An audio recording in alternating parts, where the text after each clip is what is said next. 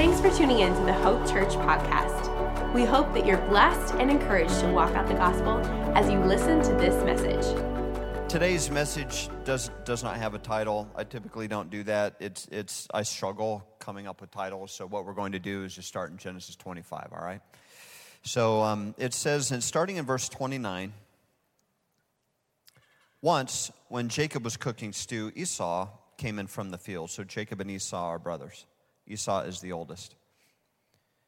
Esau came in from the field, and he was exhausted. And Esau said to Jacob, "Let me eat some of that red stew, for I am exhausted." Therefore, his name was called Edom. Edom means red. And Jacob said, "Sell me your birthright now." Esau said, "I'm about to die. Of what use is a birthright to me?" And Jacob said, "Swear to me now." So he swore to him, and he sold his birthright to Jacob.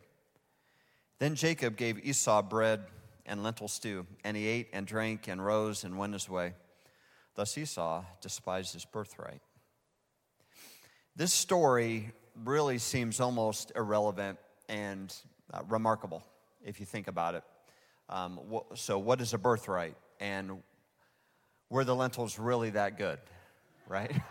So I've come in contact with people just because of what I invest my time in with what I would consider to be my calling and my vocation. I invest a lot of time around people who don't have food, and I've been around people who are starving. I've been around quite a few people who are starving, and when someone is that desperate, they are starving, they will do things that are unthinkable simply to survive.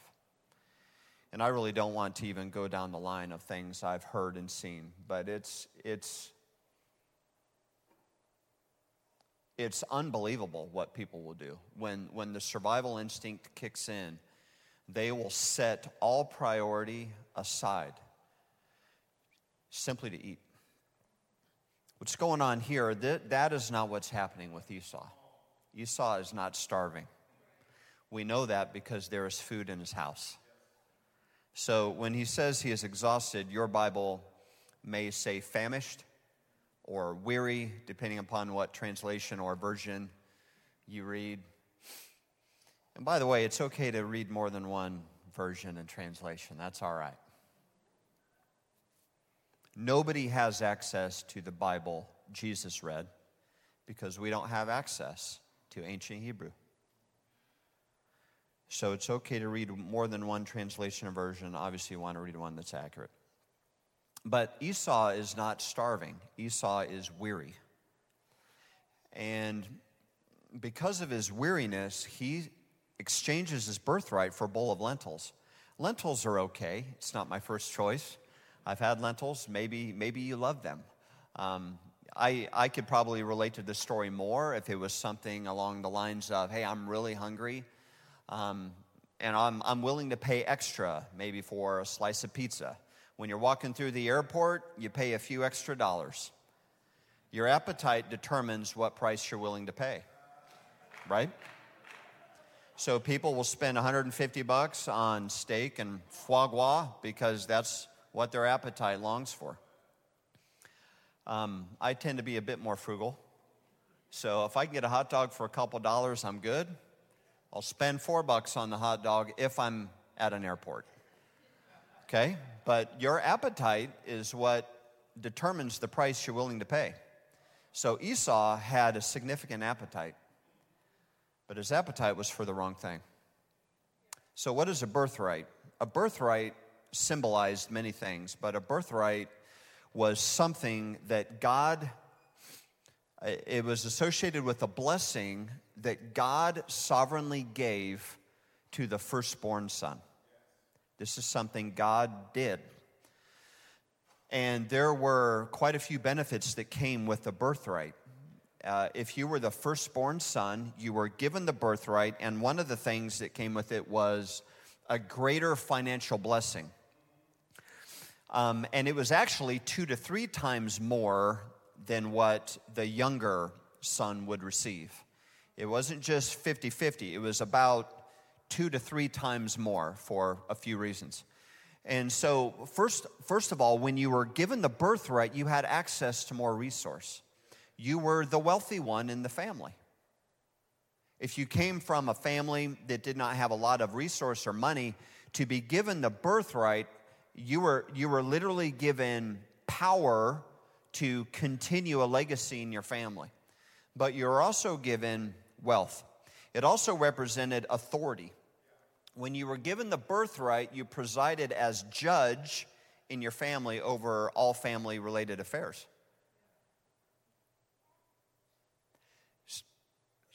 So when the father passes away, let's say, and then you have the mom and all of the siblings, and a dispute comes up, they all appeared before the one who had the birthright. So they were given authority in the family. And the most coveted aspect, obviously, was just the blessing of God. Nothing replaces the touch of God. There are just some people that just have the touch of God on their life. We all have the touch of God on our life because of Jesus. But the most coveted aspect of the birthright was just supernatural blessing. It seemed like if you had the birthright and you inherited the birthright, whatever you seemed to do just prospered. Things just went a little better. So for Esau to come in after hunting and working and he's famished, to trade his birthright for a bowl of stew makes absolutely no sense. So why did he do it? Why did he sell his birthright for a bowl of lentils? Who in their right mind would throw away their future for something as temporary as a bowl of stew? Who would trade eternal significance for a bowl of stew? Who would say no to what God has for them for a bowl of stew? We would. We would. We all have. I like the way Paul puts it because it's so clear and it's unmistakable. All of us have sinned, Romans 3:23, and fallen short of the glory of God. If you think about it, when God in Christ, we have this unbelievable inheritance. Every time we compromise or sin, we trade our inheritance for something as temporary as a bowl of stew. So now perhaps we all understand why this is relevant. This is probably a little more relevant than we thought, right? Because we have all done this thing. Well, how do we do that? I just jotted down a few examples. Some of these are convicting, so I'm just going to read them all. But this is what dawned on me. Your bowl of stew could be something like a fear of failure. See, trading the birthright for a bowl of stew isn't just all of the bad stuff. Sometimes it's things that appear to be logical and rational, right? So a fear of failure, insecurity. Have you ever traded your birthright for a bowl of insecurity? I have.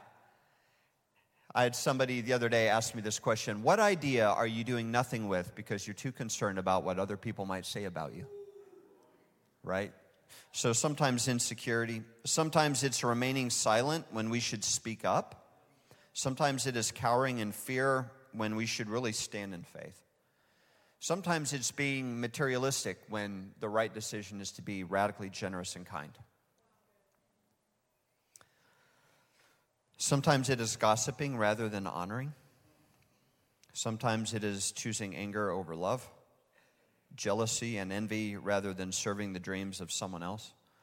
Sometimes it can be criticizing as opposed to creating, excusing problems rather than identifying solutions. Or to sum it all up, we just choose anything less than what Jesus says is best, right? So, but the Holy Spirit shows us why Esau traded his birthright. And it's recorded in Hebrews chapter 12. One of my favorite things when I read the Bible is when I come across the Holy Spirit's commentary about what happened beforehand. And so that's what we find in Hebrews chapter 12, starting in verse 14. Remember, the Holy Spirit inspires Scripture, so this isn't just the opinion of the writer of Hebrews. This is the Spirit of God giving us insight into something that happened back in the day in the book of Genesis that was not recorded through the hand of Moses when he wrote Genesis. Starting in Hebrews 12, verse 14, this is what it says. Pursue peace with all people and holiness, without which no one will see the Lord.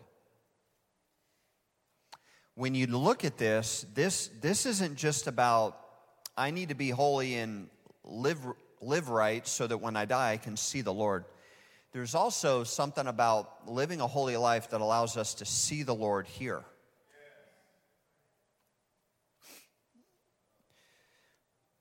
Looking carefully, lest anyone fall short of the grace. Remember, we just looked at Romans 3:23. All of us have sinned and fallen short. So the writer of Hebrews uses that same language. Looking carefully. What are we supposed to look at?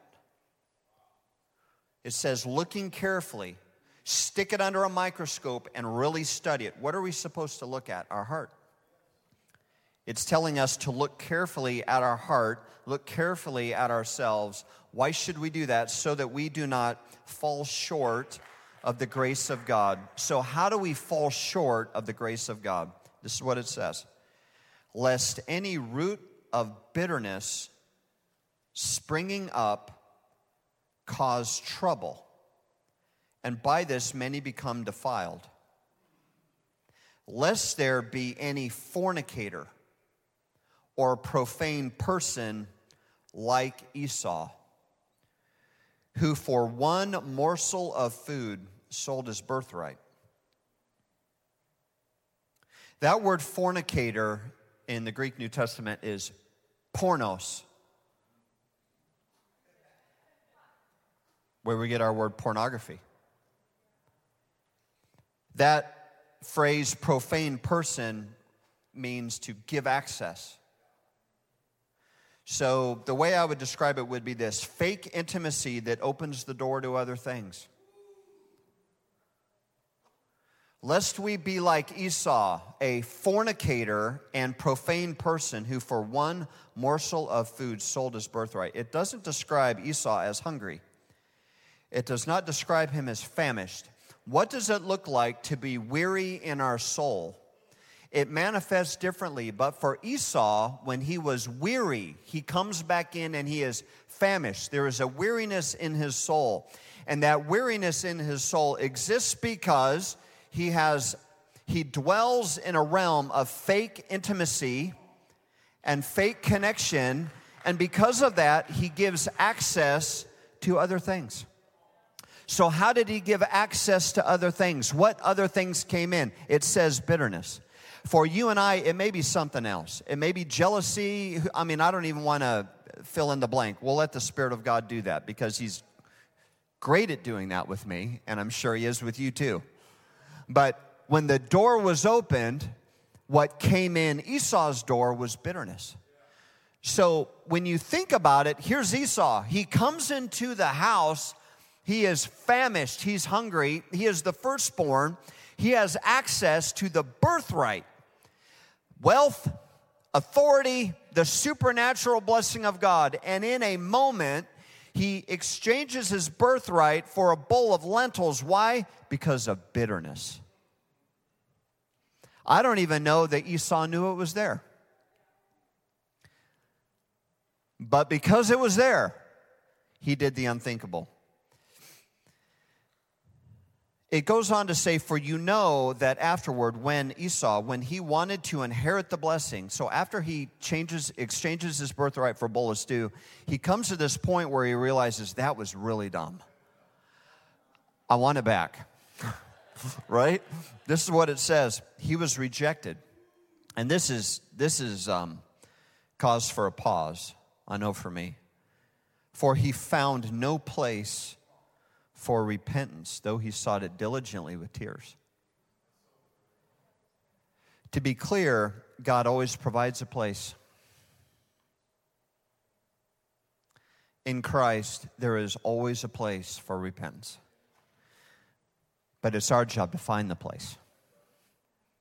God provides a place. It's our job to come to that place. Esau sought for that place. He looked for a place to repent. He sought God to make restoration. And I would suggest God always provides a place. The Word of God is clear. He's willing that none perish.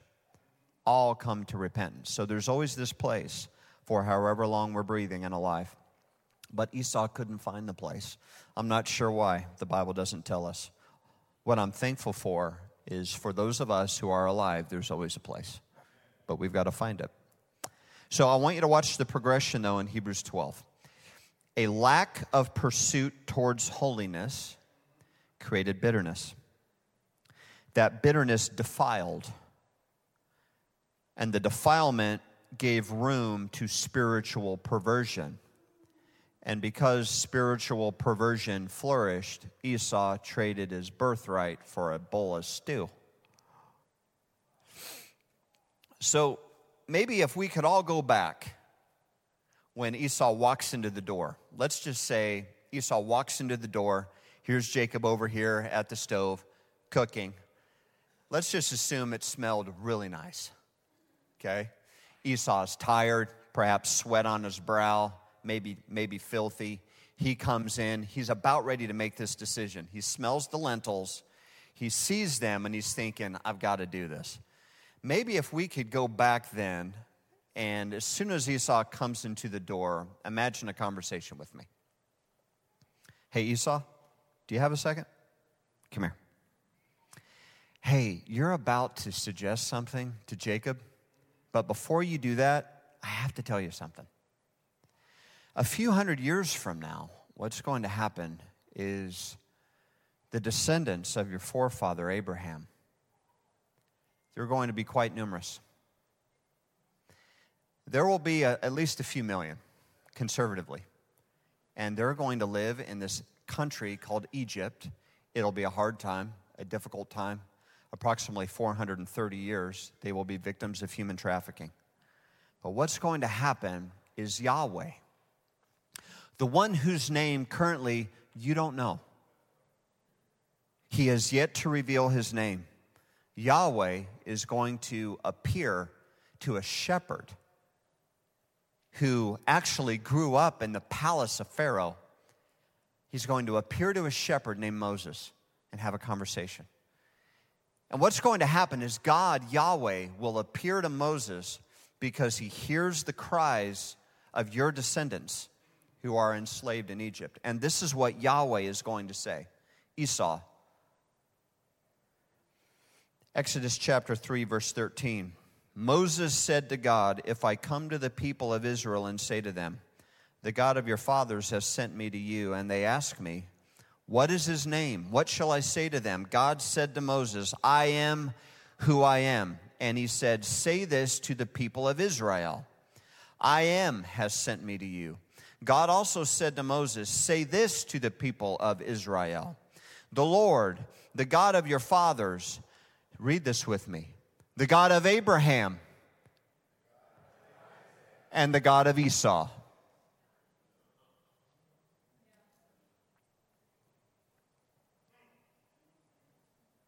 Esau, can you come here for a second? Before you trade your birthright for a bowl of stew, can I just tell you, because you're the firstborn and the birthright is yours to inherit, if you sell your birthright for a bowl of stew, your name will not even be mentioned when Yahweh reveals his name to Moses when he's about to emancipate a few million of your ancestors. Does that bowl of stew really smell that good, Esau? Esau, a few hundred years after Yahweh appears to Moses at Mount Horeb, there's going to be a tax collector. A tax collector who will be looked down upon by his Jewish brethren because he has sold himself to the Roman Empire simply to make money. That tax collector will be invited by Jesus to follow him. He will become a disciple. His name is Matthew. That tax collector who encounters Jesus before the Lamb of God is crucified is going to have his life changed. And Matthew, a tax collector, will be instrumental in communicating in written form the story of the Son of God to the world. We will call his writing the Gospel of Matthew. And the lineage of the Messiah is going to be written down. And it will endure through all eternity. And when Matthew writes the lineage of the Son of God in Matthew chapter 1, starting in verse 1, this is what it says, Esau. Before you do what you're thinking about doing, can I just remind you what Matthew is going to write? He's going to say in Matthew chapter 1, verse 1, the book of the genealogy of Jesus Christ, the son of David. Read this with me. The son of Abraham. Abraham was the father of Isaac, and Isaac the father of Esau. As the firstborn, the one who should inherit the birthright, Esau, is it really worth trading everything for a bowl of stew?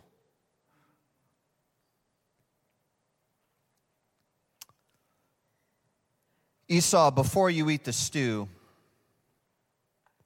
when the same Jesus that I just described to you is about ready to be betrayed and tortured and crucified, before he's raised from the dead, can I just share with you, Esau, what's going to happen? Your descendants, Esau, will become known as the Edomites.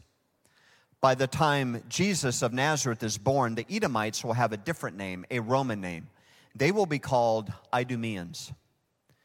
And there will be a family that sits on the throne of ancient Palestine in Jerusalem over the Jewish people. They will be Idumeans, and their king will be called Herod the Great. Herod the Great will be one of your descendants, Esau. Luke 23 says, when Pilate heard this, he asked whether the man was a Galilean, and when he learned that he belonged to Herod's jurisdiction, he sent him over to Herod, who was himself in Jerusalem at that time. And when Herod saw Jesus, he was very glad, for he had longed and desired to see him, because he had heard about him, and he was hoping to see some sign or miracle done by him. And so Herod questioned Jesus at some length, but he made him no answer. The chief priests and the scribes stood by vehemently, accusing him.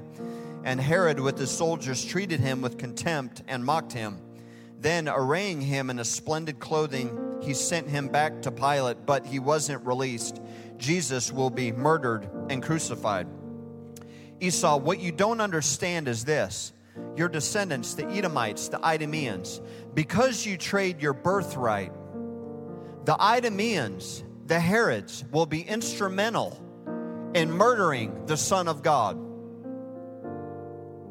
Before you trade your birthright for a bowl of stew, do you understand that not only will Matthew, the tax collector, enlist the lineage of the Messiah, Abraham, Isaac, and Jacob, but because you trade your birthright for a bowl of stew, do you also understand your descendants will sit on a throne and be partially responsible to sentence the Messiah to die?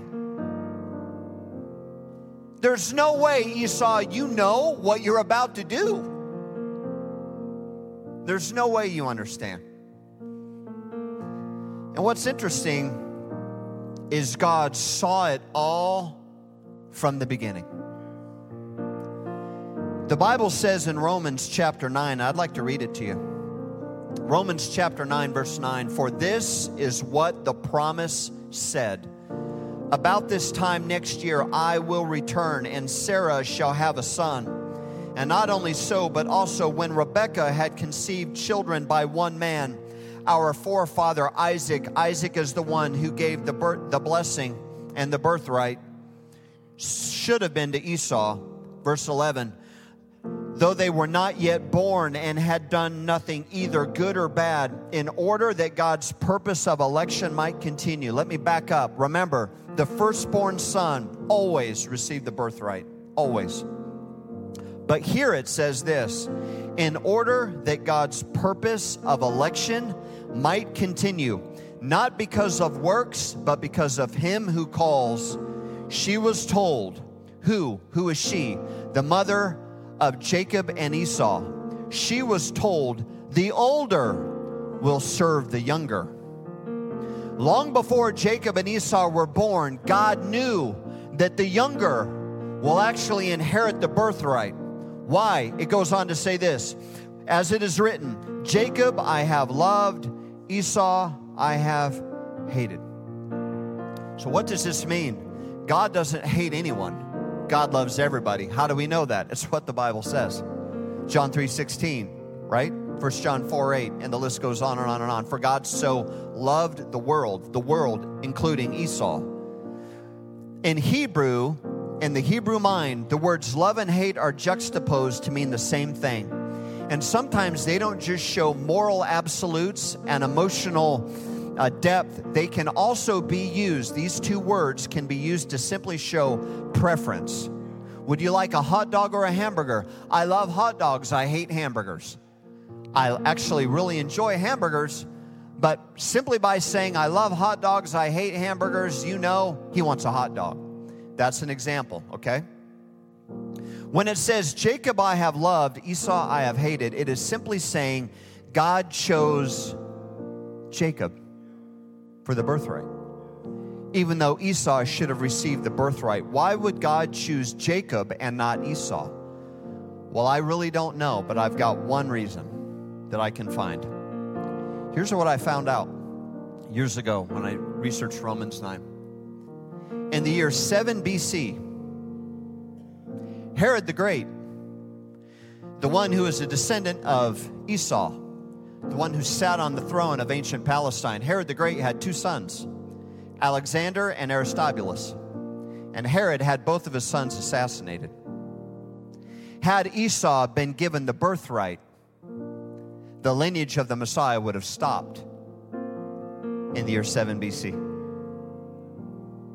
God, foreknowing, God being sovereign, knew that Herod will kill his sons and folded all of that free will. Yes, we have the ability to make decisions, yes, but God, seeing that, rolled that back into his plan, and he chooses to sovereignly give the birthright not to Esau, but to Jacob. It's called the mystery of election.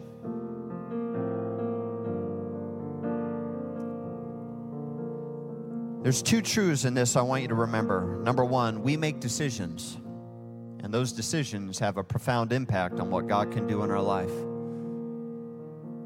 And for those of you like me who have made decisions that you wish you would have never made, there is a place. Esau sought for a place of repentance, but he found none. But there is a place that we can find where when we repent, God restores.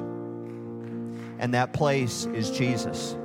That place is falling at the feet of God, where his grace and his mercy kiss the earth, and he restores things, not because we deserve it. There is a place. And if you have traded what is best for something as futile as a bowl of stew, and you're sitting in here today and you're feeling weight, I want you to know there's a place. There's a place where God restores. So we make decisions. We have a free will. And in the midst of all of that, God is also sovereign. And God sees. And because God has foreknowledge, because God has foresight, God sees into the future, and he, before any of us were created, he rolled it up like a scroll, and he made his notes, and he annotated the story so that his purpose will endure. So if you've traded your birthright for a bowl of stew, the good news is there's a place where you can repent and God can restore. And if you've also experienced the consequence of other people who have traded their birthright for a bowl of stew, and you're on the receiving end of some of those consequences, what you need to remember is there is this mystery called election. And God, in his sovereign will, saw it coming before we were even created, and he came up with another solution. And you may not understand, and that's okay. I don't either. But what I do know is this: had God not chosen Jacob for the birthright, we wouldn't have the Messiah. Your fathers, Abraham, Isaac, and Jacob. So, Lord, we throw this morning, we just lay our lives down at your feet. Lord, we cautiously and humbly, just in this moment, come before you. We want to do what Hebrews says. We want to look carefully. We want to look carefully at our own heart. And just right now, would you, with God, with the eyes of the Spirit of God, not with the eyes of shame, not with the eyes of assumption, but with the eyes of the Spirit of God, in this moment, look carefully at your heart.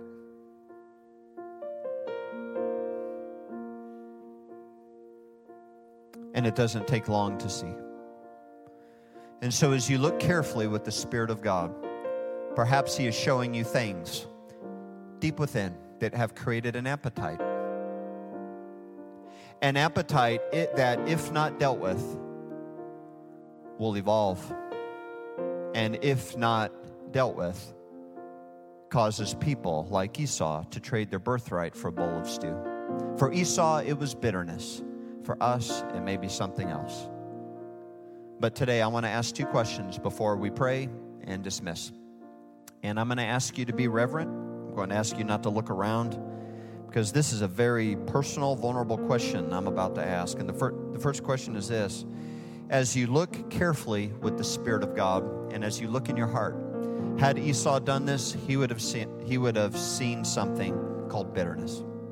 And had he dealt with that bitterness, it would have caused him to no longer trade his birthright for a bowl of stew.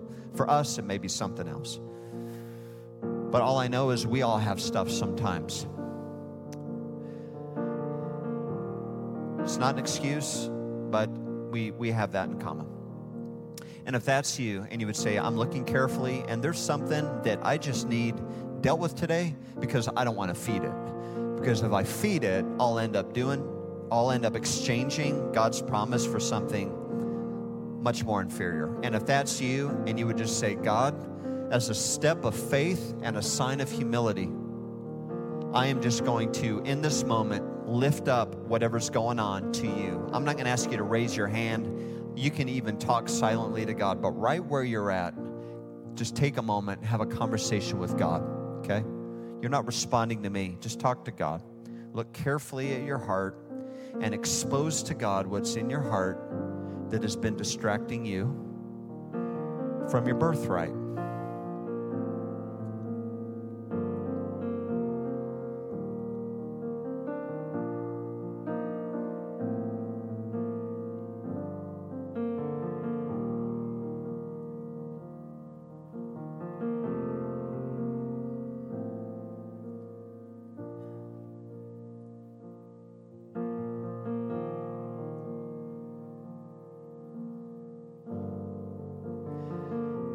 And if you haven't done so yet, in the name of Christ Jesus, ask the Father's forgiveness.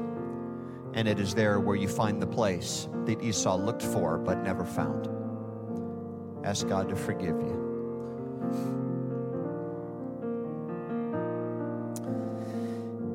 And he says yes. Second question I want to ask is this. Perhaps you're in the room and you're not living for God. Can I tell you what your birthright is? Your birthright is the complete opposite of this world. It is possible to live a life that is full of joy and peace.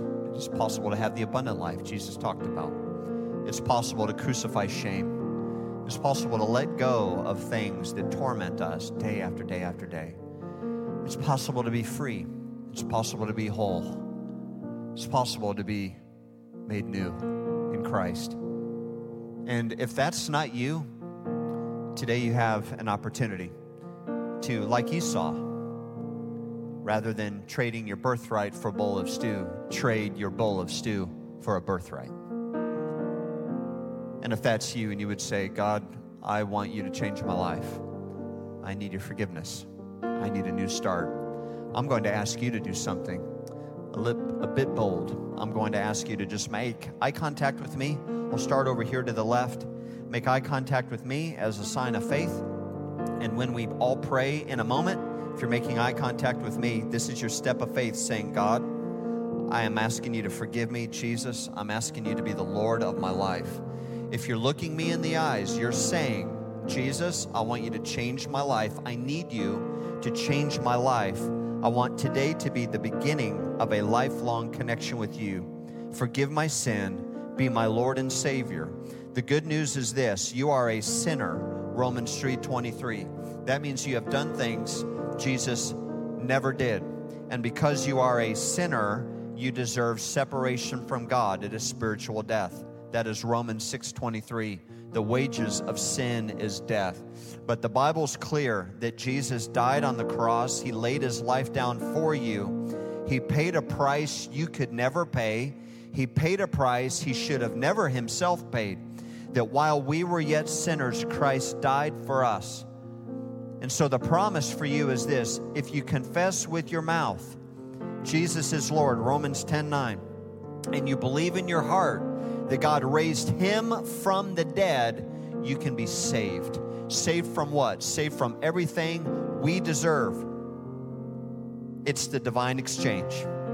We take our bowl of stew and we give it to God, and he gives us an inheritance. It's supernatural, and boy, is it worth it. If you're looking me in the eyes, you're saying, Jesus, I'm asking you to be my Lord and Savior, and as a sign of faith, I'm making a physical move by making eye contact with Heath. In a moment, we're going to pray. Please make eye contact with me if that's you. It's a good choice, sir. I'm proud of you. Yes, ma'am. Thank you. It's a good choice. Yep. It's a good choice. Yeah. Yeah. Proud of you.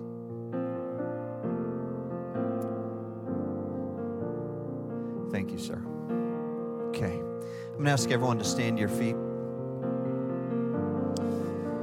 And what we're going to do before I bless you and we leave, we're going to all declare our faith. So what we're going to do is make a declaration, and then I'll pray.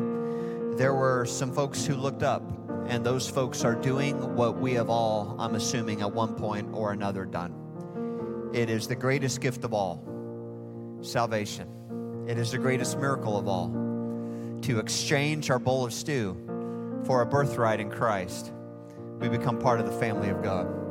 So we're going to declare our faith, all of us together. And those of you who looked up, I'm going to ask you to do the same. And before you slip out of here, Pastor Paul or one of the pastors, some of the elders will be over here. And before you slip out, if you would like prayer, or if you would like some additional just direction on what you can do to continue down the road you're starting today, because you certainly shouldn't do it alone, there will be a group of folks over here who will meet with you, and I'll be available as well, all right? Let's declare our faith out loud. Today, Jesus, I declare you are the Son of God. You are who you say you are. And I ask you, either for the first time or again, to be my Lord and Savior. Forgive me, redeem me, restore me, take me as I am, and change me. And for the rest of my life, no matter where I go, no matter what I do, I am yours. And now, Father, I pray for everyone who looked up. I pray that you will invade their space, that they will sense and see and experience and feel the power and the miracle of grace, that they will see what a divine reversal looks like, that they will see what can happen when the heart that is heavy is made light, that when the heart that is dark, somebody turns on the lights, that when the human heart that seems hopeless now all of a sudden is enraptured with hope because of who you are, Jesus. We thank you for the cross. And for those who looked up today, we pray, God, that you will do the work that you've done in our lives. We pray, God, that you will finish the work that you promised to finish. And from this day on, I pray that they will live as sons and daughters of the Most High God. I also pray for each one of us, God, that we will close the door and that we will never allow weariness in our soul to create an appetite that we give into. I pray that we will be strong and surrendered, and that we will never, in a moment of weariness, trade our birthright for something as simple as a bowl of stew. So may the Lord bless you and keep you, and may the Lord cause his face to shine upon you and be gracious to you. May the Lord lift up his countenance upon you and grant you peace. God bless you. We'll see you later.